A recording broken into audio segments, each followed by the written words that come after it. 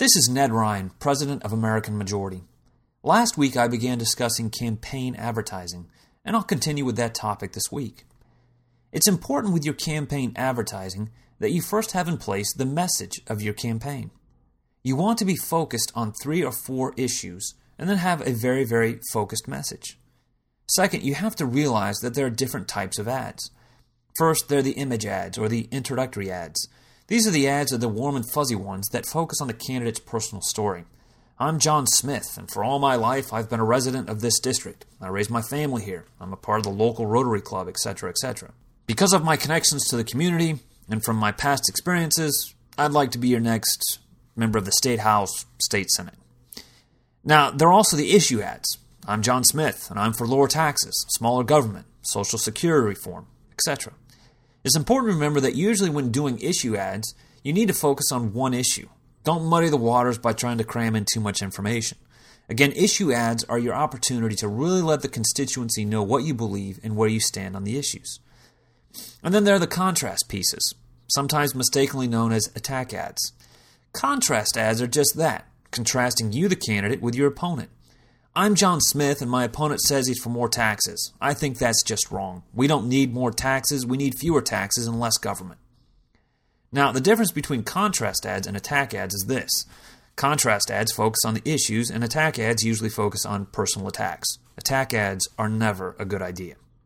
Once you've filmed your ads or recorded your radio spots, you have to decide where you want them to run. For TV, do you want them to run on cable or non-cable?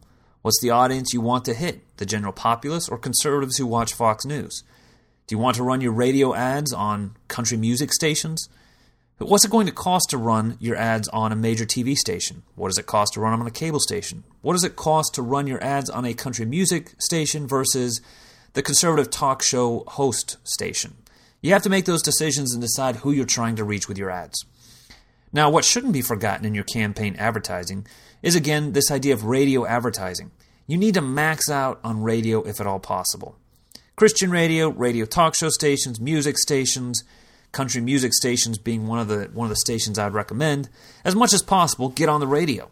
It's cheaper, though obviously not as effective as TV, but it is something that should be taken advantage of. You should budget enough money to saturate the radio waves.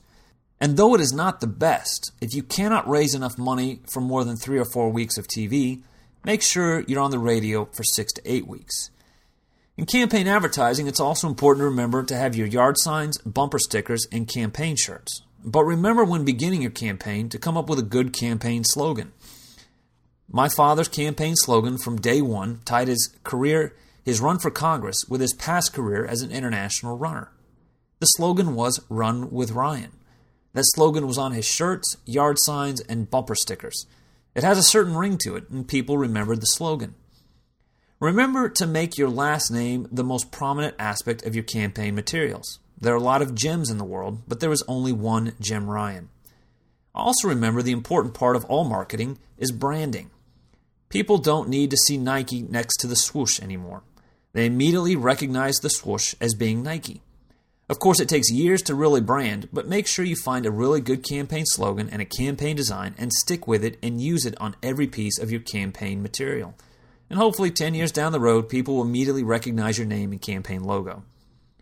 Now, I know I've talked primarily about TV and radio advertising and the various types of ads.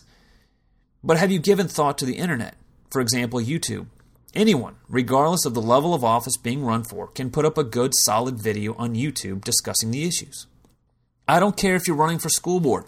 Put together a nice digital video clip of 1 to 2 minutes talking about the issues, post it on YouTube, and then link to your website. People like to see a candidate talking about the issues. Then I'd suggest even taking that video clip and emailing it to your supporters and donors, and then maybe having them forward it along and try to start a viral campaign. The bottom line is that getting the message out about who you are and why you're running is usually only limited by a lack of imagination. In next week's podcast, I want to focus on new media and how you can use it to really help your campaign.